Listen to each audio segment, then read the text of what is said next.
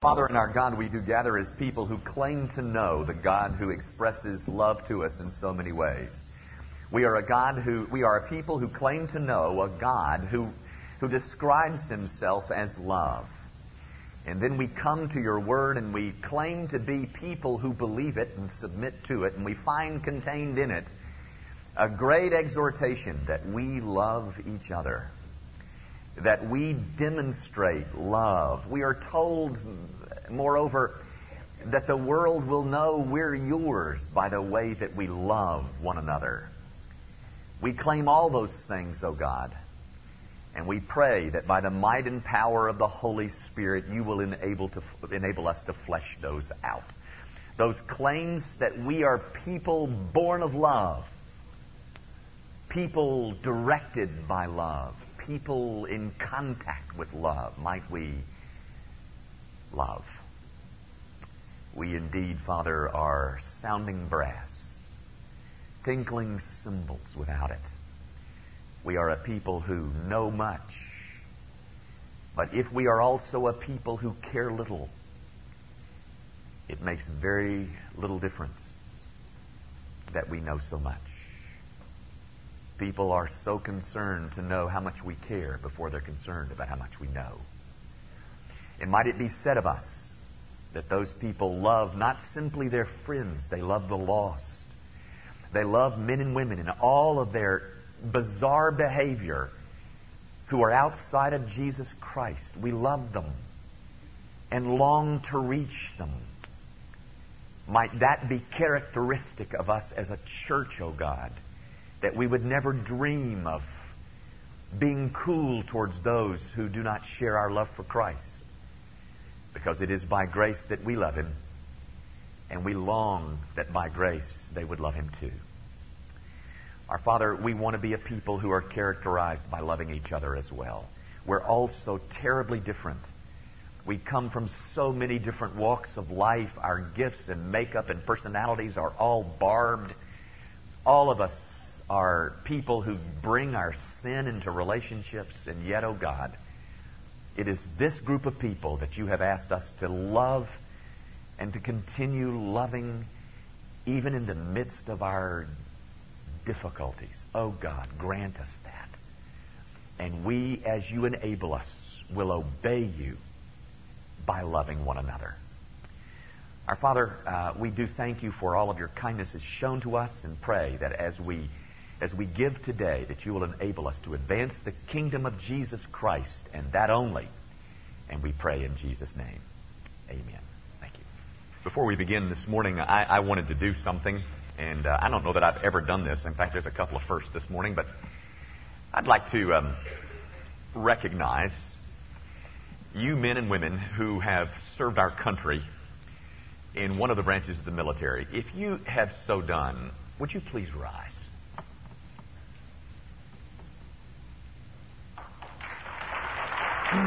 Please remain standing. Please remain standing.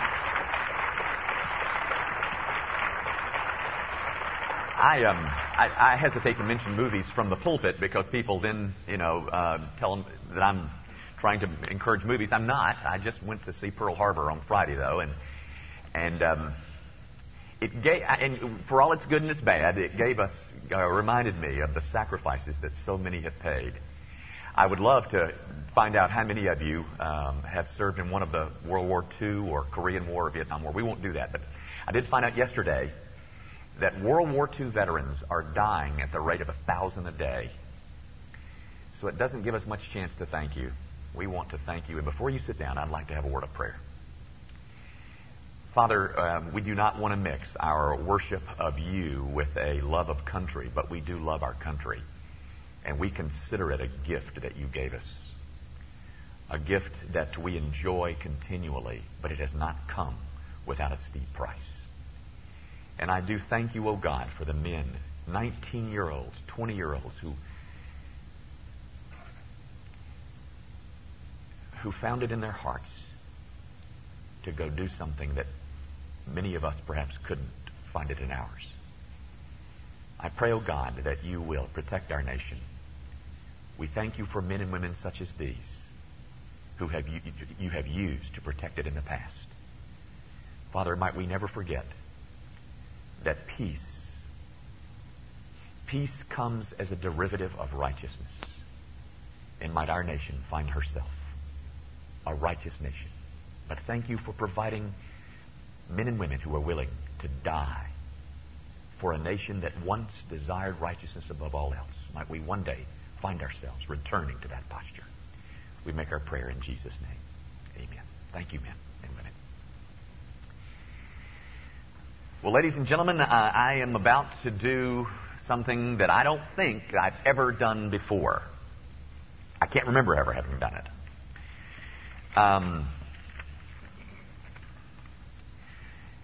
This is my sermon.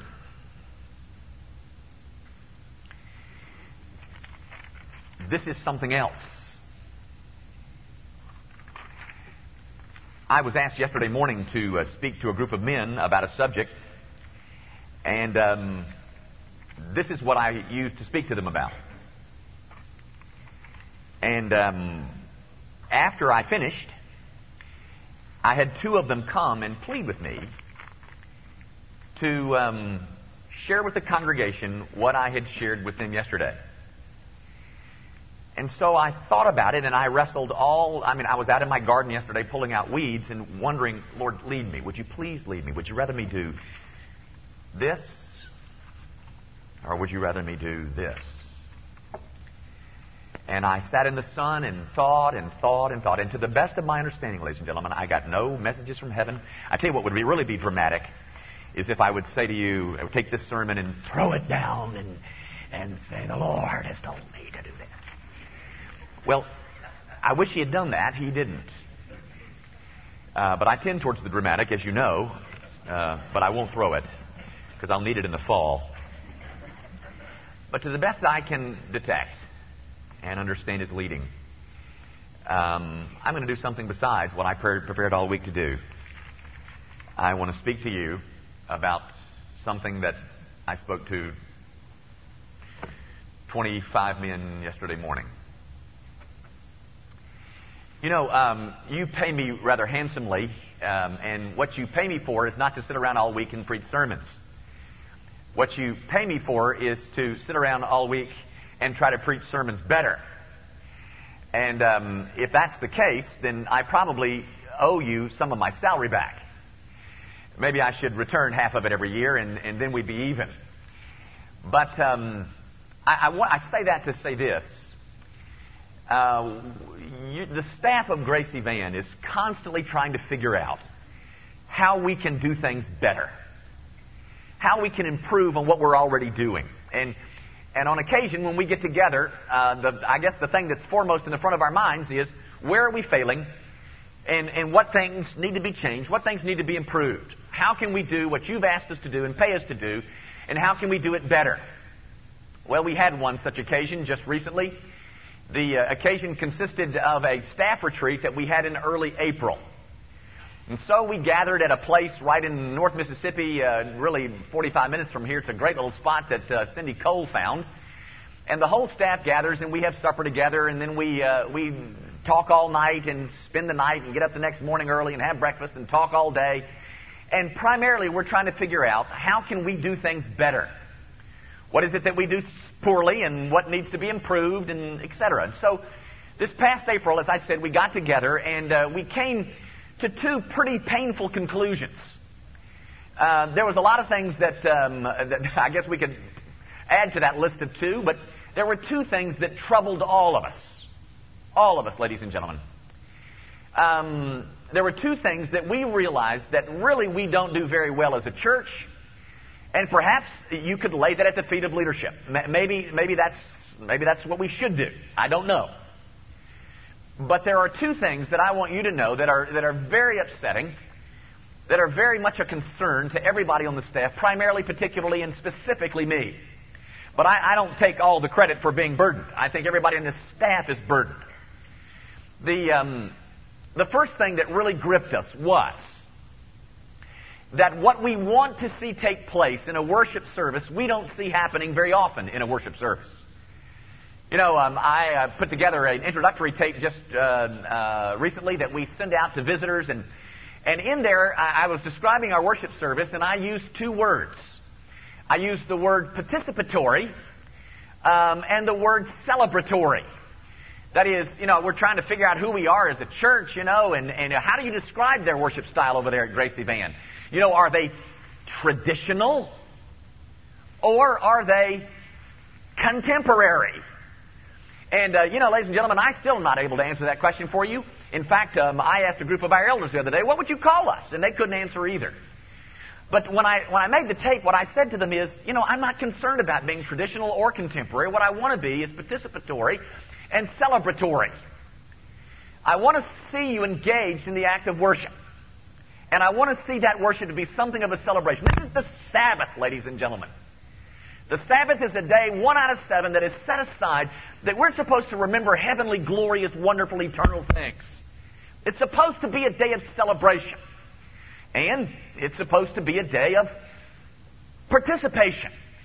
That I'm not the only one that's supposed to be engaged in this thing called worship, and anybody else that might be up on this stage. Last week we did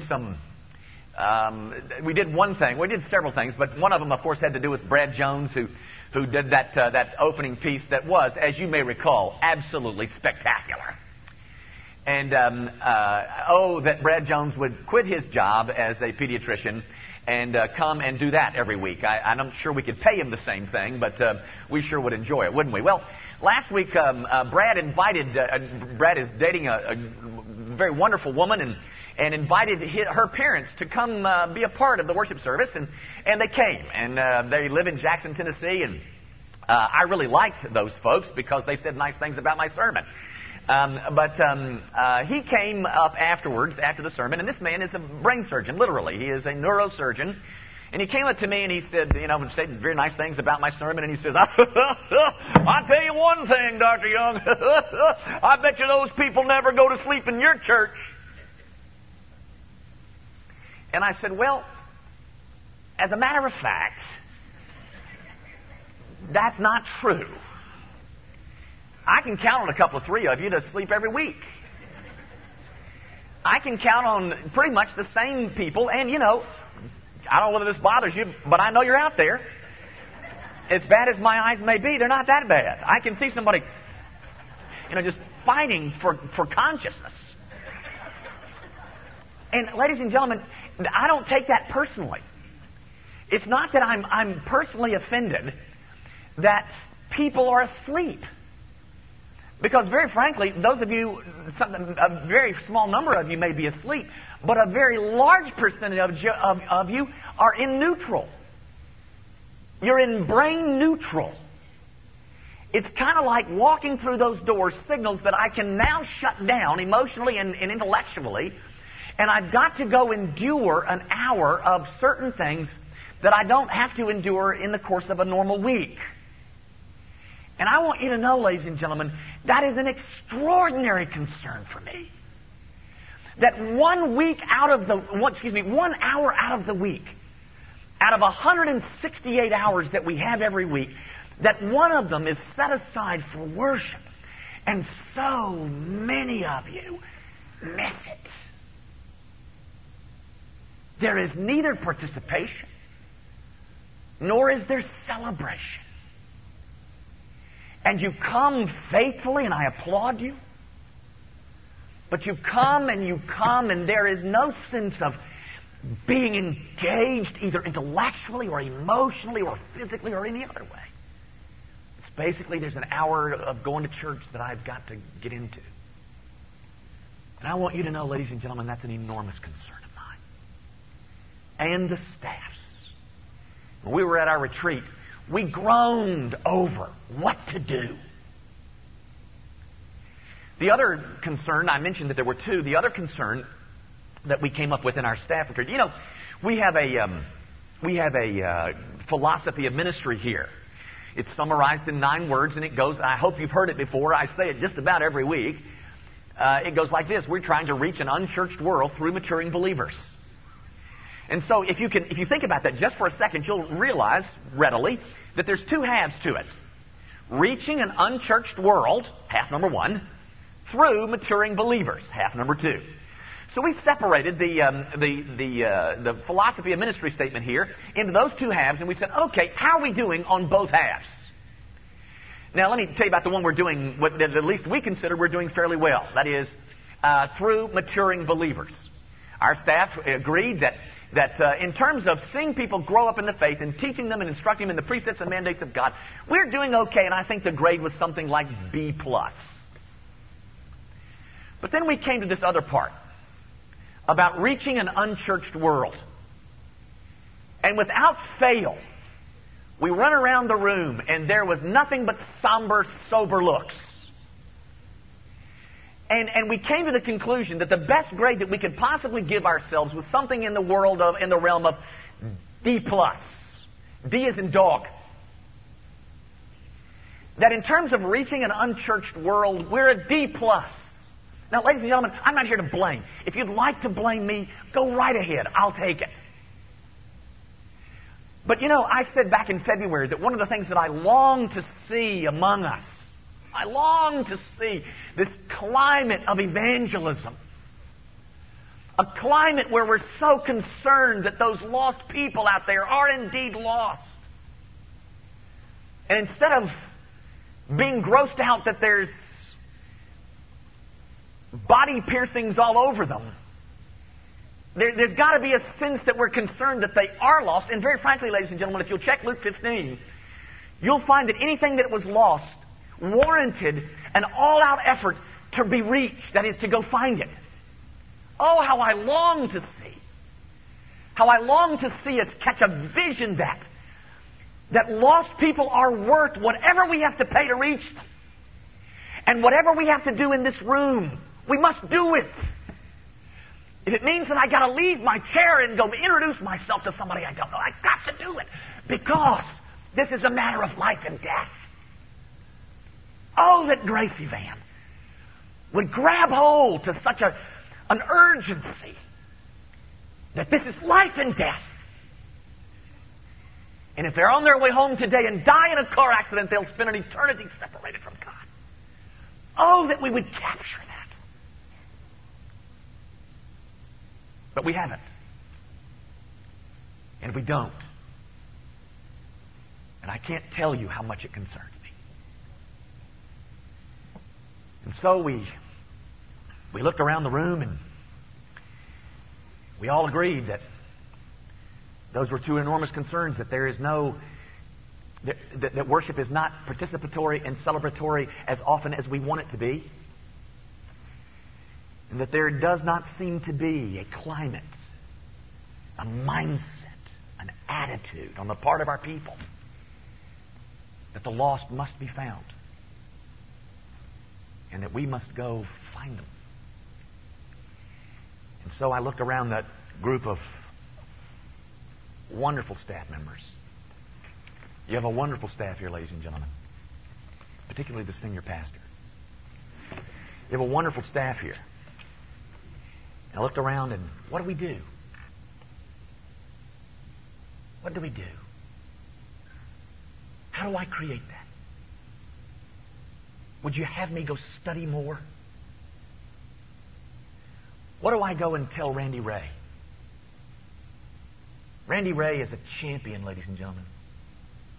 What do I go tell him? Get more books? Prepare harder? How do we as a staff, what do I say to a Jeff Simons? Do I say, Jeff, you're not working long enough hours? You're not putting in enough effort? Because there are two things that concern us both. And we've got to improve. What do I say to them, ladies and gentlemen? What would you have me say? What suggestions do you have? What recommendations could you give us that could possibly allow us to effect that which we so desire to effect? What could we possibly do that would create in your heart such a desire to celebrate and to participate every Sunday morning? What could we possibly do? Do you have any suggestions? We're open. That would inculcate within the hearts and the souls of our people a longing and a burning to reach lost men and women. What do you want us to do? Tell us. We'll go do it. Because we're more burdened than you. Well, ladies and gentlemen, here's what we came to conclude. That the only thing that any of us could ever possibly do is pray. And pray. And pray some more. You know, guys, you may not know this, but every Saturday is a work day for me. I work every Saturday. Sometimes I work longer on Saturday than other Saturdays, but like yesterday, but every Saturday is a work day for me. Every Saturday. Because somewhere in the course of the night, you're going to find me in my bedroom sitting in a green Chase lounge chair with my sermon in hand, and I'm going over it and over it and over it and over it and over it. And then somewhere around 9:30, the lights go off and the door gets shut. And I'm in there praying for you. And we as a staff back in April agreed that if there's anything that we are to do, we have covenanted together that some portion of our Saturday nights are going to be spent praying for you. Because we have concluded there's nothing else that will possibly affect the things that we so long to see true among us. I do have a text, in case you were wondering. In fact, we're not going to read them because you already know them. It's a very interesting thing, ladies and gentlemen. It's a very interesting phenomenon because I don't know that the Bible ever does this again. Now, I could be proved wrong, and if I am, I'm the first to admit that I was wrong, but I don't know that there's another instance of what I'm about to show you in the Scriptures. But you know these passages. What I'm saying is that there is a piece of repetition in the New Testament that I don't know that Jesus ever does ever before. Now, I know there are kingdom parables like you find in Matthew 13, where he's talking about the kingdom of God is likened to this. The kingdom of God is likened unto this. It's like a pearl. It's like a treasure of great price. He uses all kinds of parables to give us some kind of glimpses into the nature of the kingdom. But what I'm suggesting is he's giving us a parable that is almost exactly the same kind of parable. And I don't know that he ever gives us two parables to teach the same lesson. Like this. And the first parable is found in Luke chapter 18. And you might want to flip your Bibles open to Luke 18, because if you don't know it, I'm not even going to read it. I'm going to go over it rather hurriedly. But it's a parable that's very familiar. It's a parable about a woman. And a woman who not apparently, but is in a situation where she has found that there's a great deal of injustice that has been done her. And so there's a certain judge in the city, and the judge is described as one who doesn't fear God nor regard man, but there was a widow in that city, and she came to him saying, "Get justice for me, for my adversary." And he would not for a while, says the parable. But afterward he said within himself, "Though I do not fear God nor regard man, yet because this widow troubles me, I will avenge her, lest her by her continual coming she weary me. All day long this woman comes and bumps the daylights out of me. I don't fear God, I don't fear man, but I'm telling you, I'm going to give her what she wants, because if I don't, she's going to drive me crazy.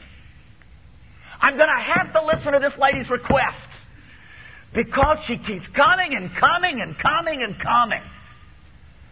And though for a while I've resisted her, I can't resist her forever, because if I do, she's going to make me nuts. I've got to listen to her. I've got to go do what she says because she's driving me crazy." Now, ladies and gentlemen, just to show you that I'm seminary trained and have a very advanced degree, this is called an a fortiori argument. The point in that, I'll explain that in a second. The point in this parable is not that God is some kind of corrupt judge who responds only to constant badgering. That's not the point of the parable. An a fortiori argument is one that is summarized with these words: how much more? The point of the parable is not that God is a corrupt judge who responds only to constant badgering, ladies and gentlemen. The point of the parable is, if a corrupt judge responds to persistence like this, how much more will God respond to the persistent, growing, increasing, advancing, persistent praying of His people? You know, ladies and gentlemen, there is in this parable, in fact, it's the punchline. Well, I'll say the punchline. Let me tell you this first. For Jesus in this parable, the issue is not whether God answers prayer. That's not the issue. The issue is, do God's people have enough faith to persist in prayer? Do you? You know, ladies and gentlemen, this parable contains a verse that I think is one of, if it's not my favorite, it's one of my most favorite verses in the entire Bible. He closes this section, this parable, by this statement in verse 9, verse 8, when he says, when the Son of Man comes again, will He find faith on the earth? Now, ladies and gentlemen, that is to be understood in context of that parable. When the Son of Man returns, will He find faith on the earth? Will He find a group of people that are so faithful that they are persisting and persisting and persisting and persisting in prayer? Will He find them? Ladies and gentlemen, may I say to you, when Jesus comes again, if He can find faith no place on this earth, might He be able to find it in me? But the evidence of that faith is very clearly, from this parable, manifest in a people who are willing to persist and pray and pray and pray and pray and then pray some more. There's another parable, ladies and gentlemen, that is just like it. This is the thing that I say is unique to the New Testament. I don't know of any other occasion where Jesus does something like this. He has another parable, same kind of parable, same point, but this one is a friend has somebody that comes to him at midnight for a visit. And so he doesn't have anything to feed him. And so he goes next door and he says, friend, I'm in verse 5, lend me 3 loaves, for a friend of mine has come to see me on this journey, and I have nothing to set before him. And he will answer from within and say, do not trouble me. The door is now shut. My children are in bed. Don't leave me alone. I'm asleep. My kids are in bed. I don't want to get out of bed. I want to rise. But, says the parable, though he will not rise and give him because he is his friend, yet because of his persistence, if I don't get out of this bed and give that guy 3 loaves of bread, he's going to drive me bananas. I don't want to get out of bed. I'm going to stay in bed, but he keeps knocking. And because he keeps knocking, I'm going to have to get up from here and give him what he asks. Ladies and gentlemen, I do not know of another time in Scripture where Jesus makes this point again, like He's done here. There's, guys, there's a lot about prayer I don't understand. People from time to time ask me things about prayer, and I don't have answers for them. Well, is God, how does God's sovereignty coincide with our having to pray? I mean, if God knows what we need already, why should we pray about it? And I don't know. I cannot answer all of your questions concerning prayer. But I can answer this much. It is very clear from these 2 parables that the thing that is at stake is not whether I can answer all of your theological inquiries. The issue is, will you be steadfast to pray?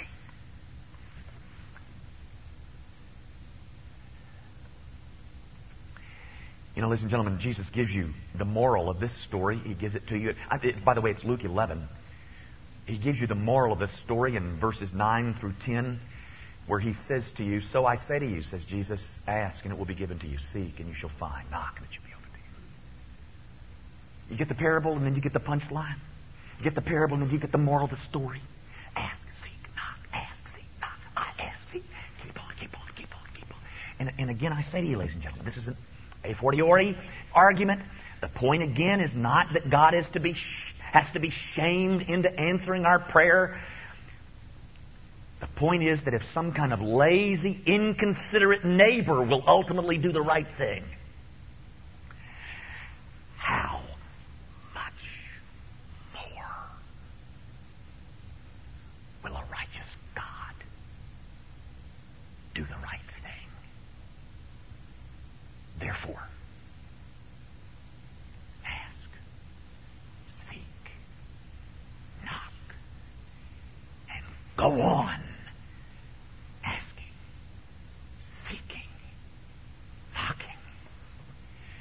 The point, ladies and gentlemen, is not whether God answers prayer. The point is whether or not you and I will have faith to persist in prayer. You know, ladies and gentlemen, in both of these parables, it is very clearly implied. The assumption in both of these parables is that God may not answer immediately. In fact, it seems to be a part of His wisdom to even resist us.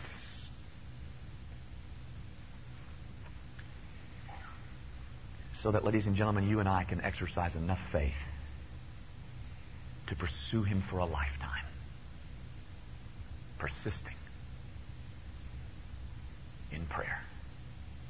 I say to you, ladies and gentlemen, He tells you very clearly in these two parables that you can expect Him not to answer immediately. In fact, gang, if He answered immediately, it would harm us spiritually. If He answered every time I opened my mouth, you and I would all conclude that He's some kind of divine automaton that we can drop into a few coins and this vending machine in the sky will drop little goodies all over us. No, ladies and gentlemen. The very clear implication of these parables is that He, even as a part of His divine sovereign wisdom, chooses to resist us.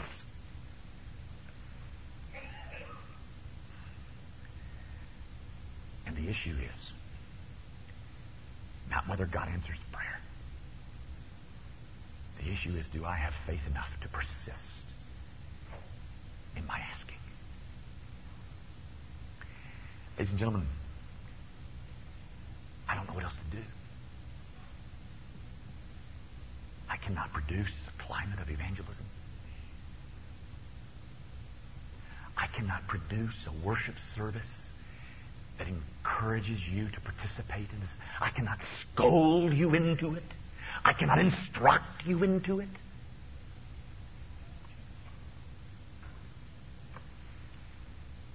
But I can pray.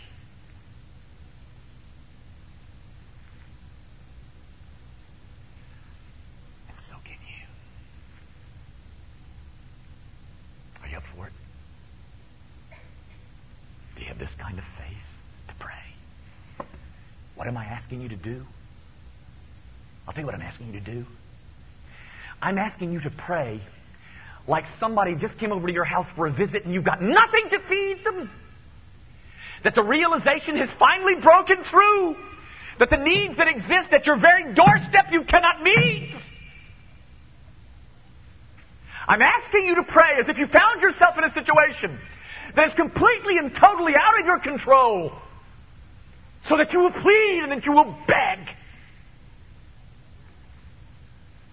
That you will be so aware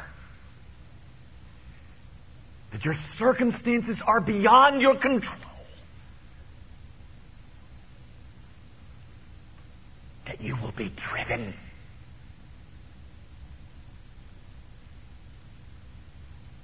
Driven.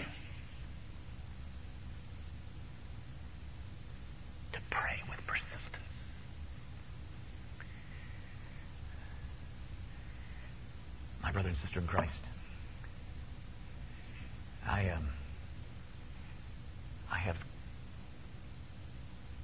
12 more years or so before I retire.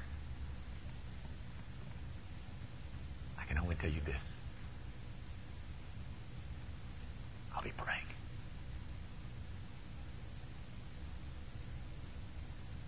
Will you join me?